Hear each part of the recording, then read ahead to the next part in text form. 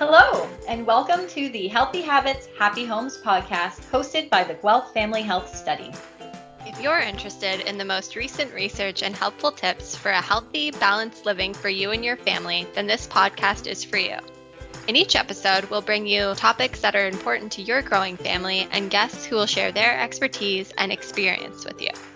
Our quick tips will help your family build healthy habits for a happy home.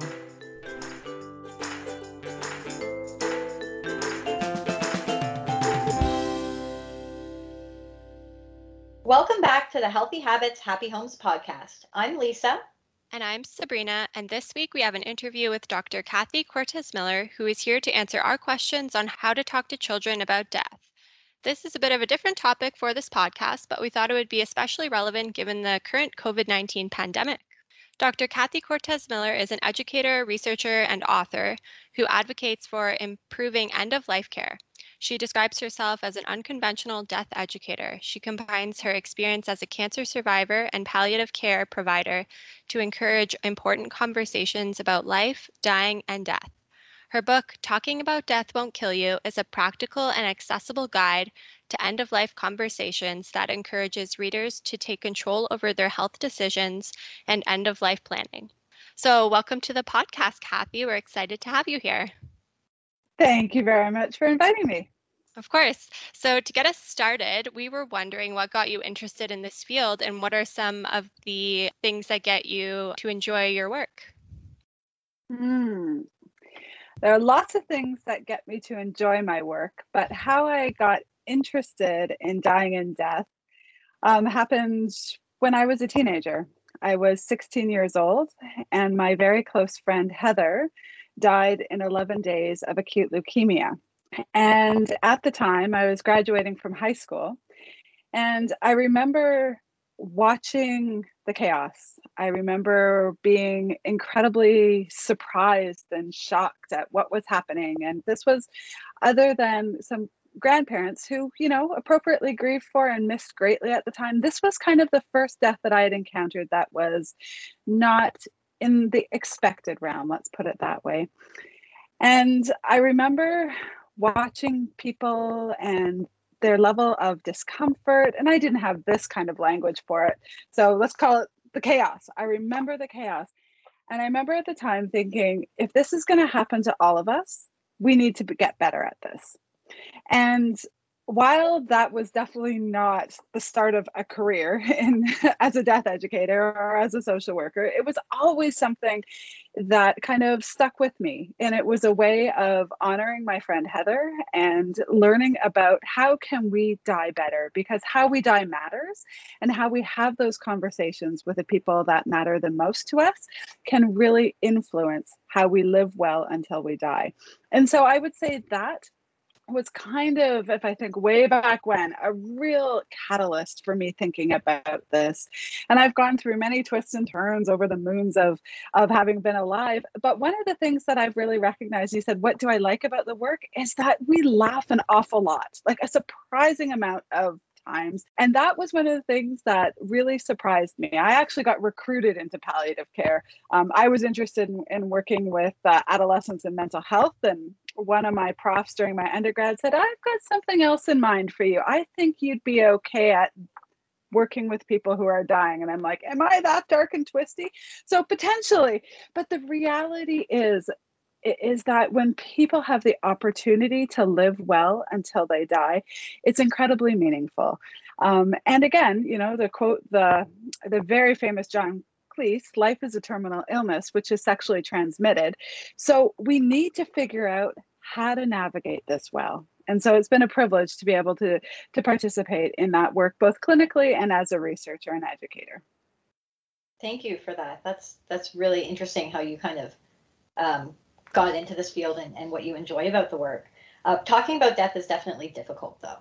Why do you think it's important? What's important about this conversation that can happen between family members and friends?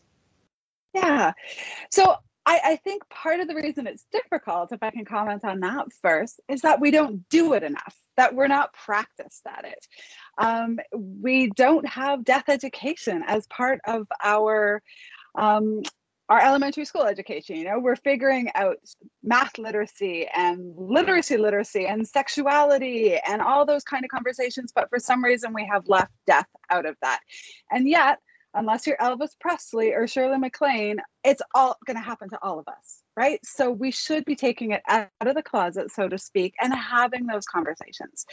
So why do I think it's important? Well, other than the fact that it's going to happen to all of us, but because when we don't have conversations about things that will happen to us, we tend to distance ourselves from them. We don't have the language around that. We don't have the experience, and we make it sound like it's something that is scary and horrible. And yes, death is sad. It is incredibly hard to say goodbye to somebody that you love when you won't have their physical presence with you at all times. I think that is an important acknowledgement to have. I'm not saying that it is something that is easy to do, but if we're not engaged, that we're not thinking about how do we have those conversations, people are not having the kind of deaths that they would like to have. And they're not having the opportunity to say the things that they need or want to say to those closest to them. That's so interesting. I was kind of taken, just to go back to one thing that you said. I never thought about it before, about the curriculum in school. I've never thought about it, but you're right. I'm thinking to my children's curriculum, and they're kind of in the middle, like grade 4, one of my kids, and they are doing a lot. And I have read ahead in the curriculum, and they do a lot of sexual health and where do we come from, and kind of some of the different life stages, but I don't remember seeing anything about end stage of life. Yeah, for some reason we avoid that. It becomes this taboo topic, and then we don't have the capacity to be able to engage with that emotionally, to engage with it socially, and I would also say to engage with it intellectually. And so it's not just in the elementary schools that we're missing out on that. We tend to miss it all the way through our education, including of our future healthcare providers of tomorrow. And so it's something that we're not building capacity in. And as a result, people are not having the opportunity to die the way that they would. And if I can share a quick story, my children are now teenagers.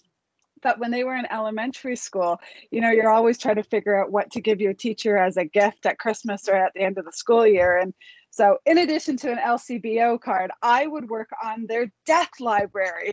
And my poor kids would like roll their eyes, but I would, depending what grade they would be, I would give them a book, the teachers a book about dying and death so that they had this. And it was fascinating because the teachers would hunt me down later and say, I used your book. And, people want to have the opportunity to have these tools so that they can help educate, support, and care for the people because we're all going to die. Yeah, that's a great story. Thanks for sharing. And do you have a sense if maybe the pandemic and other current events have maybe prompted more in-depth conversations about death, maybe not in the classroom, but at the household level? I really hope so.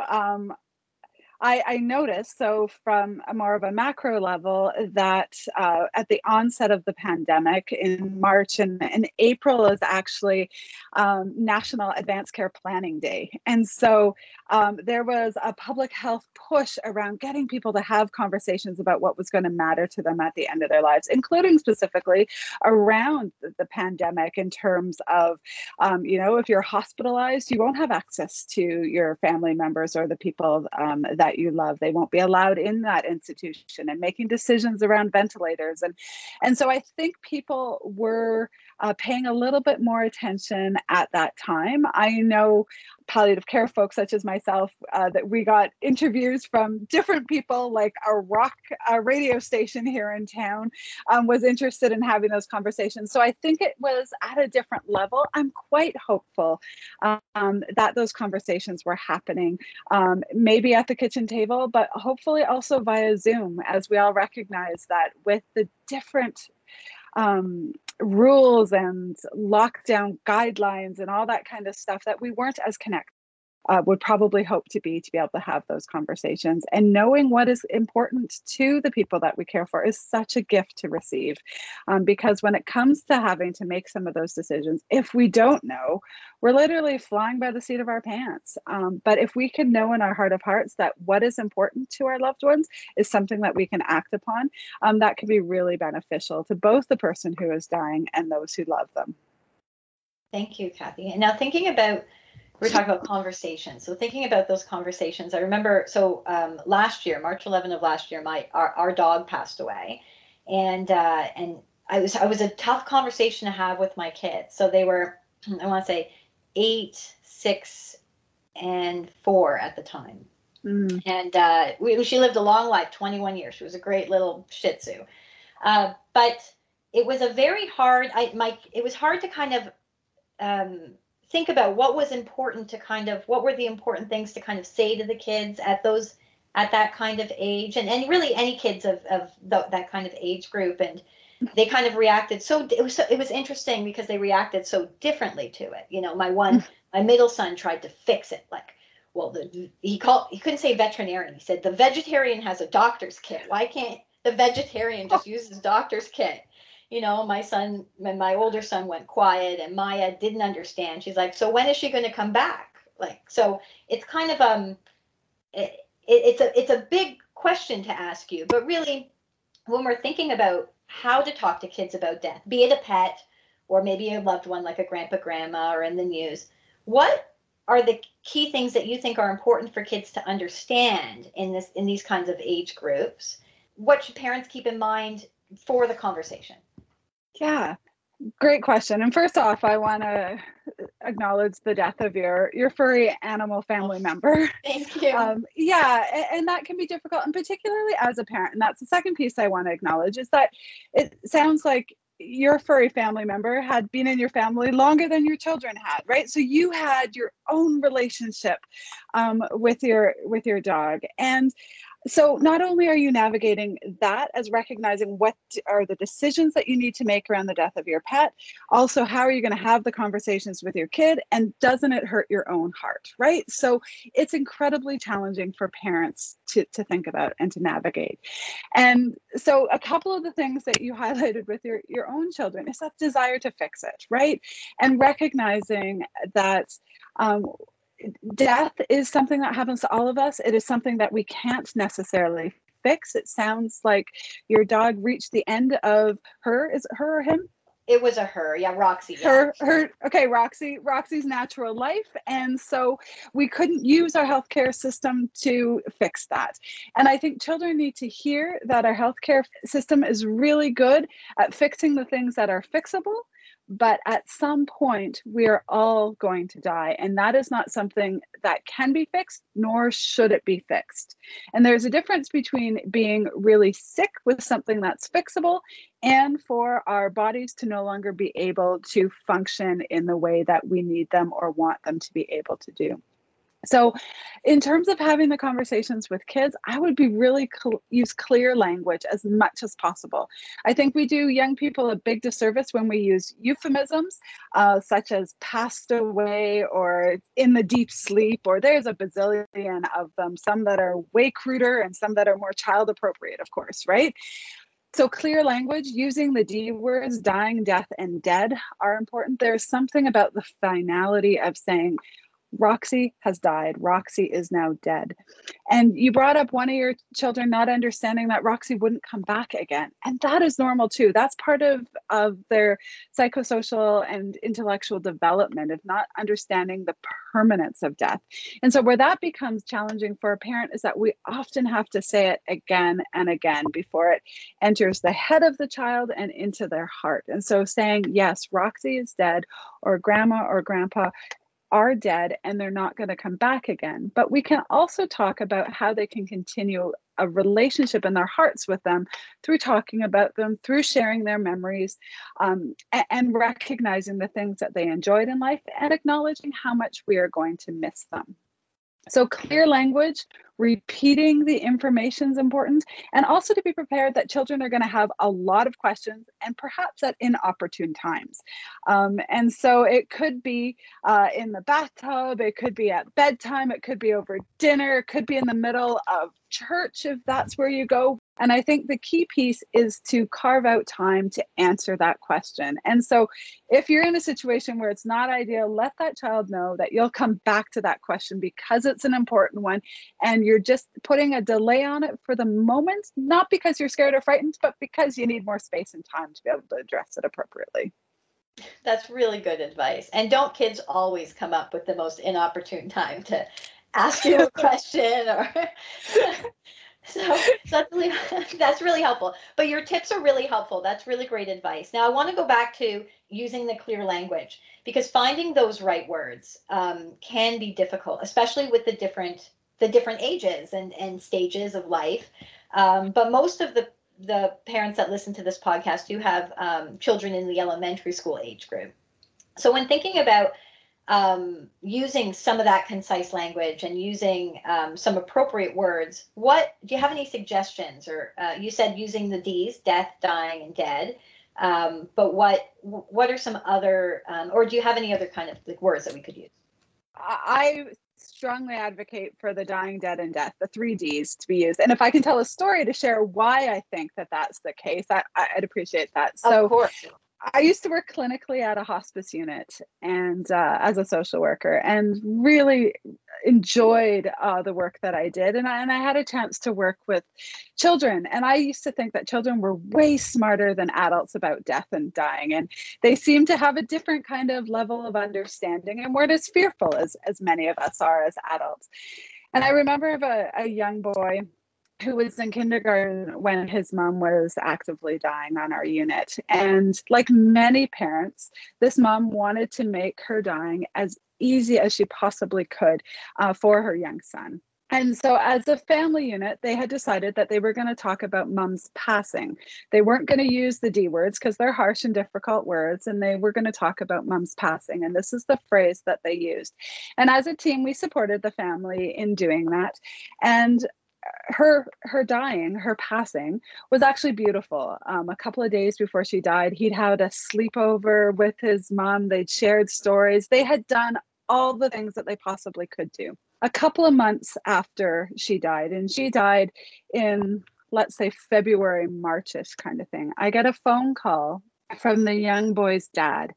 And he's quite concerned because his son is now acting out. He'd actually hit somebody at school who was wetting his bed at night. There was a bunch of things that were coming up that were not usual behaviors for him. And so his dad came in and brought the young boy. And long story short, what turned out is that this little boy was moving from kindergarten into grade 1. So everybody was talking about passing into grade 1. And the only person he knew who had ever passed was his mother.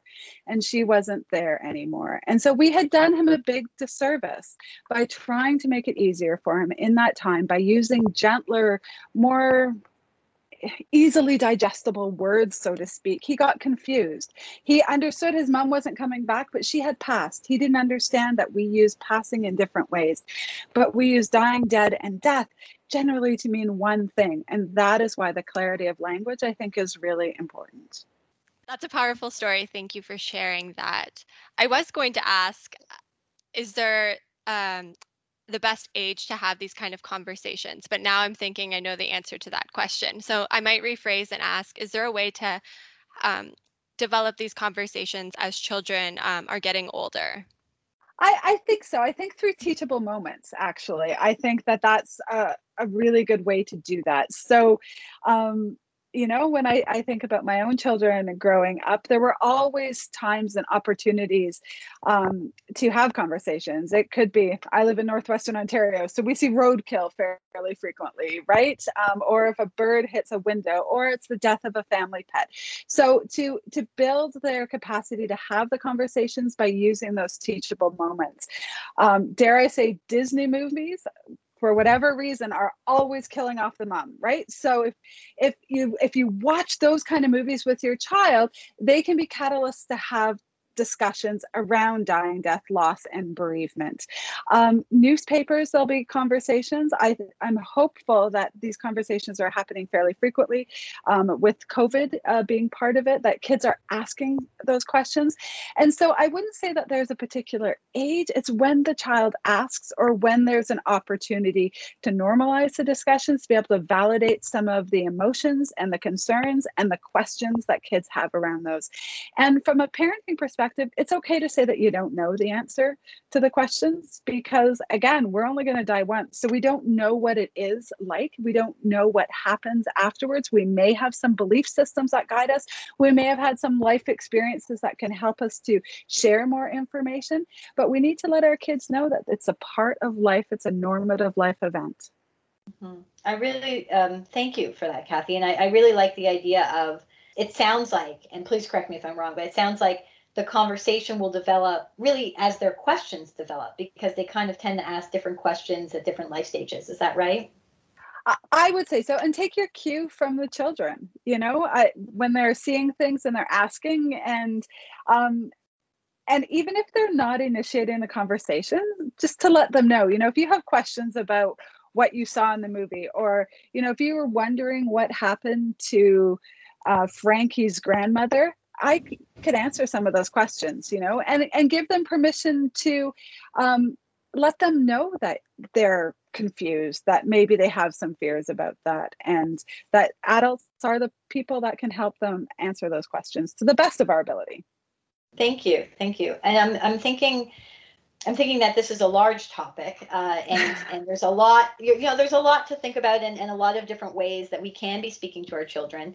If we were interested in looking to find more resources and information, do you have any suggestions as to where we can do that? I do. We're lucky that we have access to some great resources. So if you're interested in advanced care planning within Ontario, Hospice Palliative Care Ontario, Speaking Up, Speaking Out is a great resource. The Canadian Hospice Palliative Care Association has super resources specifically around talking to children. I would recommend that you check out kidsgrief.ca, which is from Virtual Hospice, which is an online consortium of information pertaining to dying and death. There's also Dr. J Children's Grief Center.ca, which has some great resources. And Andrea Warnick has a robust website with some great resources there as well. So from sheets on how to have conversations with your kids, good book suggestions, where to go if you want to have some psychosocial support for your child if there's been a death, any of those kind of things, those are a good place to start. Great. We'll absolutely link all those resources in the show notes for our listeners. And thank you, Kathy, for taking the time to do this with us today. Well, thank you very much for the invitation. It's been really, really helpful. And I think you've provided all the listeners some good information and some great links to resources. So thank you. Oh, thank you.